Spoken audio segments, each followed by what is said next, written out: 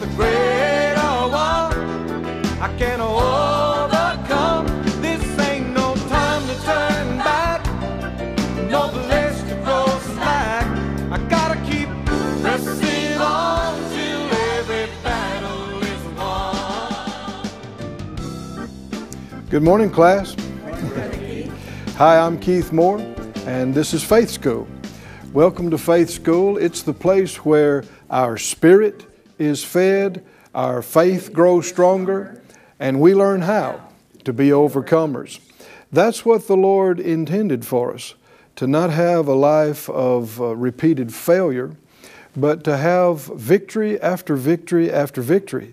The Scripture says, "Thanks be unto God who always causes us to triumph, who gives us the victory through our Lord Jesus Christ." And so, whatever it is you're dealing with, whatever is going on in your life, God's will is not pain and sickness and defeat and confusion and lack. His will is overcoming, in fact, overwhelming victory. And so we have a part to play in that. Our faith is a factor. The Scripture said that's the victory that overcomes the whole world, even our faith. Well, faith to many is a mystical thing, and a lot of times people pray for more faith or beg for more faith, but that's not how the Scripture says faith comes. Faith is part of your spirit operation of your spirit man, your spirit being, and it's fed through the anointed Word. And when it's fed, then you use it, you exercise it. And when you live by faith, you walk by faith, and you keep feeding your faith, it grows, it gets stronger, it develops. And the way that shows up is things that used to look just impossible, utterly impossible to you. When your faith gets stronger, they don't look impossible anymore. They look reachable, doable. And the Scripture said all things, Jesus said, are possible to him or her that believes. So let's pray together. And this is the class all over that's joining us. Let's pray together and believe for exactly what will feed our faith the most directly and the most today. Father, in Jesus' name, all of us agree together as touching this, asking you for the anointing, the great anointing of your Spirit that teaches, that illuminates, that guides, that reminds and reveals and heals and restores and revives. We ask for the manifestation of your Holy Spirit and the working of your holy angels. And open our eyes to see things we haven't seen before. Remind us of what you've already shown us and show us how to apply it and how to be doers of it. We ask these things in the name of the head of the church, Jesus, and we thank you in advance for granting our request because we know it's your will and we know you hear us. Amen. Thank you, Lord. Well, turn in the great textbook to Hebrews 10. If you've been in some of the previous classes with us, you know we've been studying this great book of, a great chapter rather, of Hebrews 11. And there's a lot of previous teaching that we've done on this, and if you haven't heard it before, you can go back on the website and pick up on these previous ones, and I believe it would benefit you to catch up to where we are because one builds on another. But let's start in the 10th chapter and the 35th verse. Hebrews 10:35. And go ahead and confess it out loud by faith. Say, I love the Word of God. I love the Word of God. I will get something great, out of His anointed Word today. Praise God. You know, it matters. Jesus said, take heed how you hear. And one individual, one time he asked him, he said, how do you read that? And so it matters. If you read it ho-hum, then that's kind of what you'll get is ho-hum. But if you read it expecting to get something great, you'll see something you hadn't seen before. And it'll quicken you. Verse 35 says, cast not away therefore your confidence, which has great recompense of reward. For you have need of patience, that after you've done the will of God, you might receive the promise. We know that patience is a companion force of faith. It's not enough to just believe. You must keep on believing. Believe as long as it takes. Believe until. He goes on to say, for yet a little while, and he that shall come will come, and will not tarry.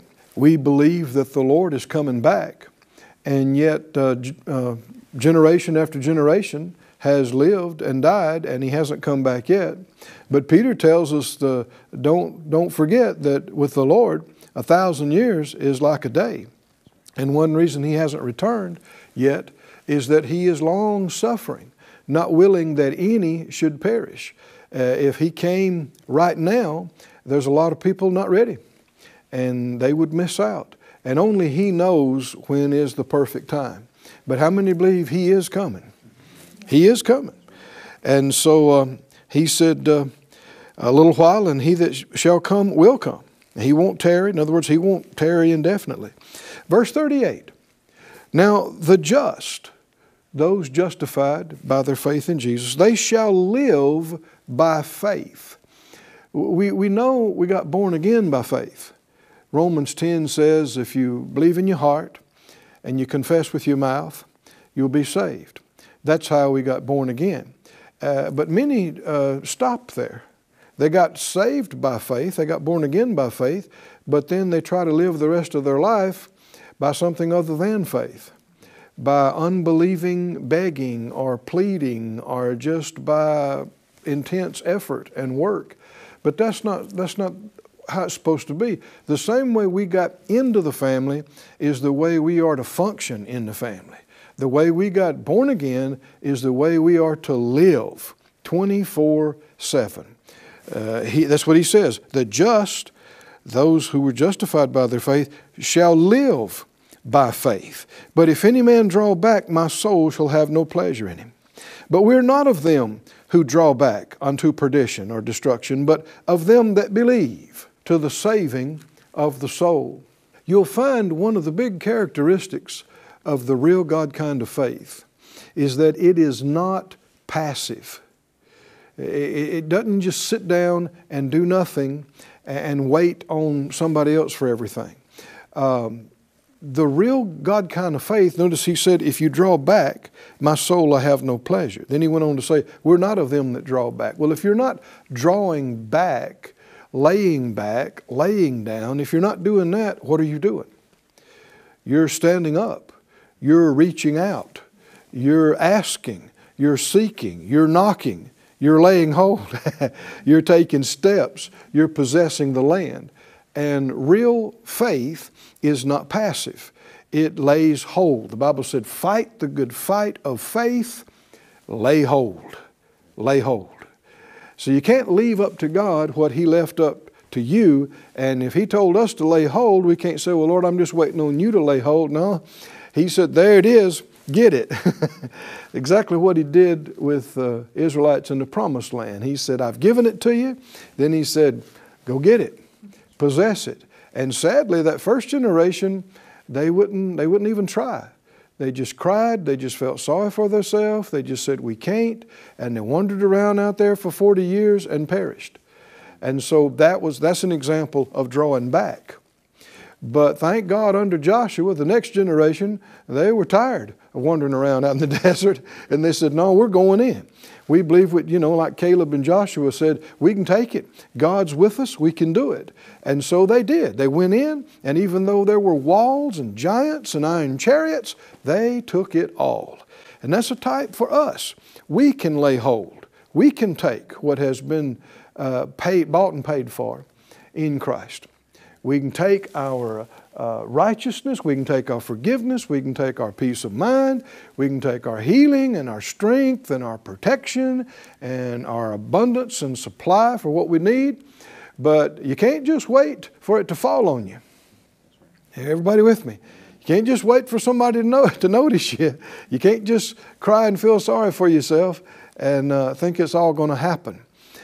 Faith is not passive. In the 11th chapter, 11:1 says, now faith is the substance of things hoped for, the evidence of things not seen. Let me read some other translations of that. This is such a great verse when it comes to faith. This is the Holy Spirit giving us God's definition of what faith is.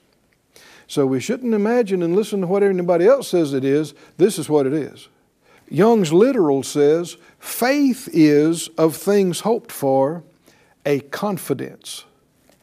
Of matters not seen, a conviction. I like that because it's succinct. It sums it up into these two words. Faith is confidence and faith is conviction. And you'll see this. Let me read these other two, and you'll see a similarity. Today's English version says, to have faith is to be sure of the things we hope for, to be certain of the things we cannot see. To be sure, to be certain. That's why if you pray a prayer about something that the Word tells you belongs to you, but you pray the prayer with an "if it be thy will," that is not a prayer of faith. Because, notice, did you hear these words? Sure, certain, confident, convinced. And you'll find that many, many times people are not convinced. They're not convinced God wants them to be healed. So then you couldn't pray a prayer of faith about your healing. They're not convinced if God wants their needs to be met or not, or if God wants them to have a place of their own, or a better car, or a better job, or they're not convinced. So they pray, well, Lord, you know, if it be thy will, I'd like to have money to pay my bills. But you know, your will be done. Well, are they certain of anything? Are they sure of anything? And people say, well, how can you be sure? Well, you can come join us in Faith School. You can get you a Bible.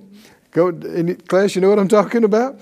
And if you can find it in this Bible, and the Lord told you, I want you to have it. I bought it for you. I paid for it. I gave it to you. Then no longer should you pray, if it be thy will.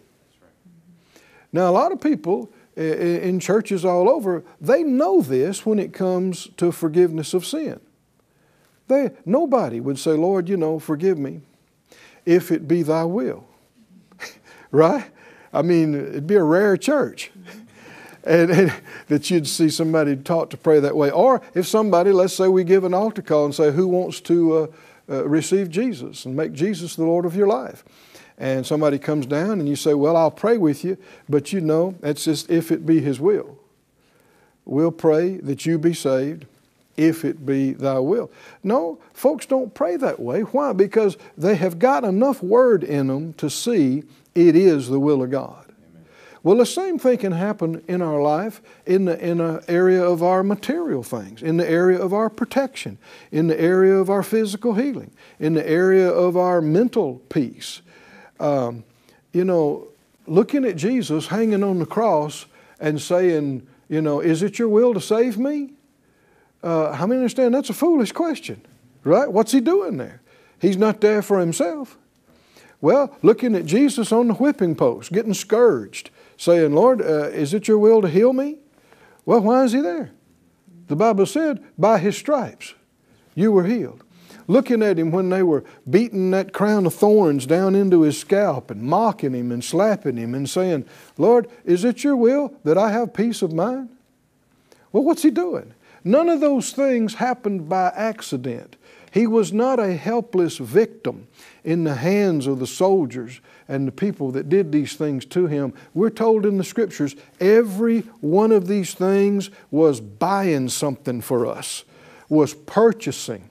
It purchased our peace of mind. The chastisement of our peace was on Him. It purchased our healing. By His stripes we were and are healed. Hallelujah. It purchased the iniquities of us all were laid on Him. He paid the price. So why would we look at this and say, is it your will? Is it your will? It is His will. That's why He came. That's why He did it. And only when we can pray a prayer without questioning His will can we pray a prayer of faith. Can you see this, friends? And this also answers why so many prayers have gone unanswered. Because the Lord requires us to pray in faith.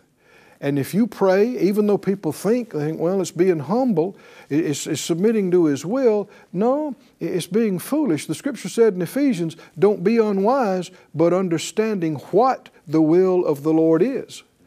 That's why He gave us a Bible. That's why He gave us the author of the book inside us to teach us 24/7. That's why He gave us gifts, apostles, prophets, evangelists, pastors, teachers. He gave us all these things so we wouldn't be clueless.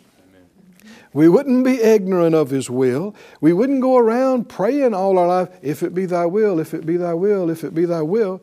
Somebody says, well, hey now, Jesus prayed that way in the garden. He sure did, but He wasn't praying about healing. He wasn't praying about being born again or saved or forgiveness of sin. He wasn't praying about having peace of mind. He was praying, submitting to the will of God for the plan for His life, which involved the cross. Thank God He didn't draw back from that. He went into it and did it. But once something's been bought and paid for, there are many things that we should submit and say, Lord, do you want me to go over here? And if you don't know it yet, you say, well, Lord, your will be done. I'll submit to you. You want me to stay? You want me to go? What do you want me to do? And until we know the will of God, and even if it's something we think we might not want to do, we want to be willing to do it if we find out it's His will. That's the prayer we might call of consecration and dedication, not the prayer of faith. There's more than one kind of prayer. When you pray the prayer of faith, you have to know the will of God about what you're praying about. He said in God's Word translation, He said, faith assures us of things we expect and convinces us of the existence of things we cannot see. If you're in faith about something today, then you are expecting something. And you're not wondering if it's going to happen or not. You are confidently expecting it. You're sure of it. You're confident of it. Do you hear these words? Sure, confident. You're trusting. Also, even though you got no reason to expect that, you are convinced of the reality of what you can't see. Even though you can't see it, you don't feel it, you're convinced.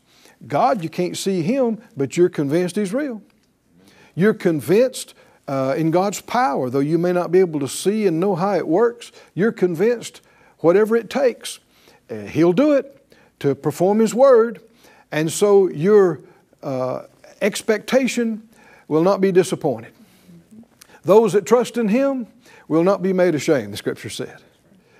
But can you see how many times good people, church-going people, have made mistakes? And they thought they were doing right, but with every prayer interjecting this, if it be Thy will. And you can see they're not certain about anything, not sure about anything. And I'm not knocking or criticizing. I did this myself years ago. I remember one time I went with my pastor to a hospital and visited a person, and we knelt there by her bed. And he prayed, and I agreed with him as much as I knew how. He said, Lord, if it be your will to heal our sister, then please. But if not, Thy will be done. And she said amen. We said amen. But later on I realized we didn't know what we're doing. What we were doing is saying, Lord, your will trumps everything, and your will is going to be done no matter what. So if it's your will for her to be healed, she'll be healed no matter what. So heal her. But of course you're already going to. But if it's not your will to heal her, then you won't. Of course, you wouldn't anyway, because it was your will no matter what. In other words, why are we praying? Come on, can you see this? Because you're going to do what you're going to do, and it's simply not true. It is not true. Everything is not set in stone, and God is not controlling everything. I know people like to say that. God's in control. Well, He's not controlling everything you do. That's just not true. And come on, look around on the planet. You think He's really controlling everything that everybody's doing? All of that, all of this cruelty, all of this evil is somehow the mysterious, perfect will of God? It is not. It is not. All of this junk is going on because man has a free will and is choosing actually to rebel against God. But those of us who've chosen to submit ourselves to Him and we find out His will, then we can be confident. We can be sure. Hallelujah. We can be certain about some things. And then when you get that grounding in you and you know and you're sure and you're confident, you're certain, that's when you'll see some miracles. You'll see some prayers answered. You'll see some great things happen. Let me read it again. To have faith is to, this is today's English version, to have faith is to be sure of the things we hope for, and to be certain of the things we cannot see. Come on, say it out loud. I am sure, of the things I hope for, that I'm expecting. And I am certain of the things I can't see. Hallelujah.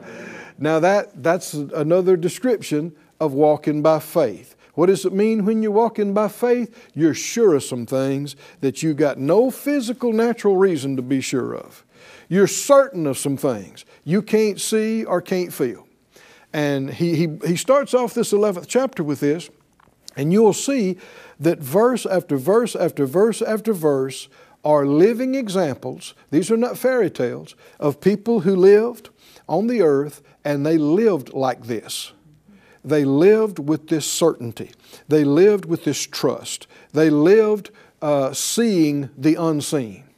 We walk by faith, not by sight. We look not at the things that are seen, but at the things that are not seen.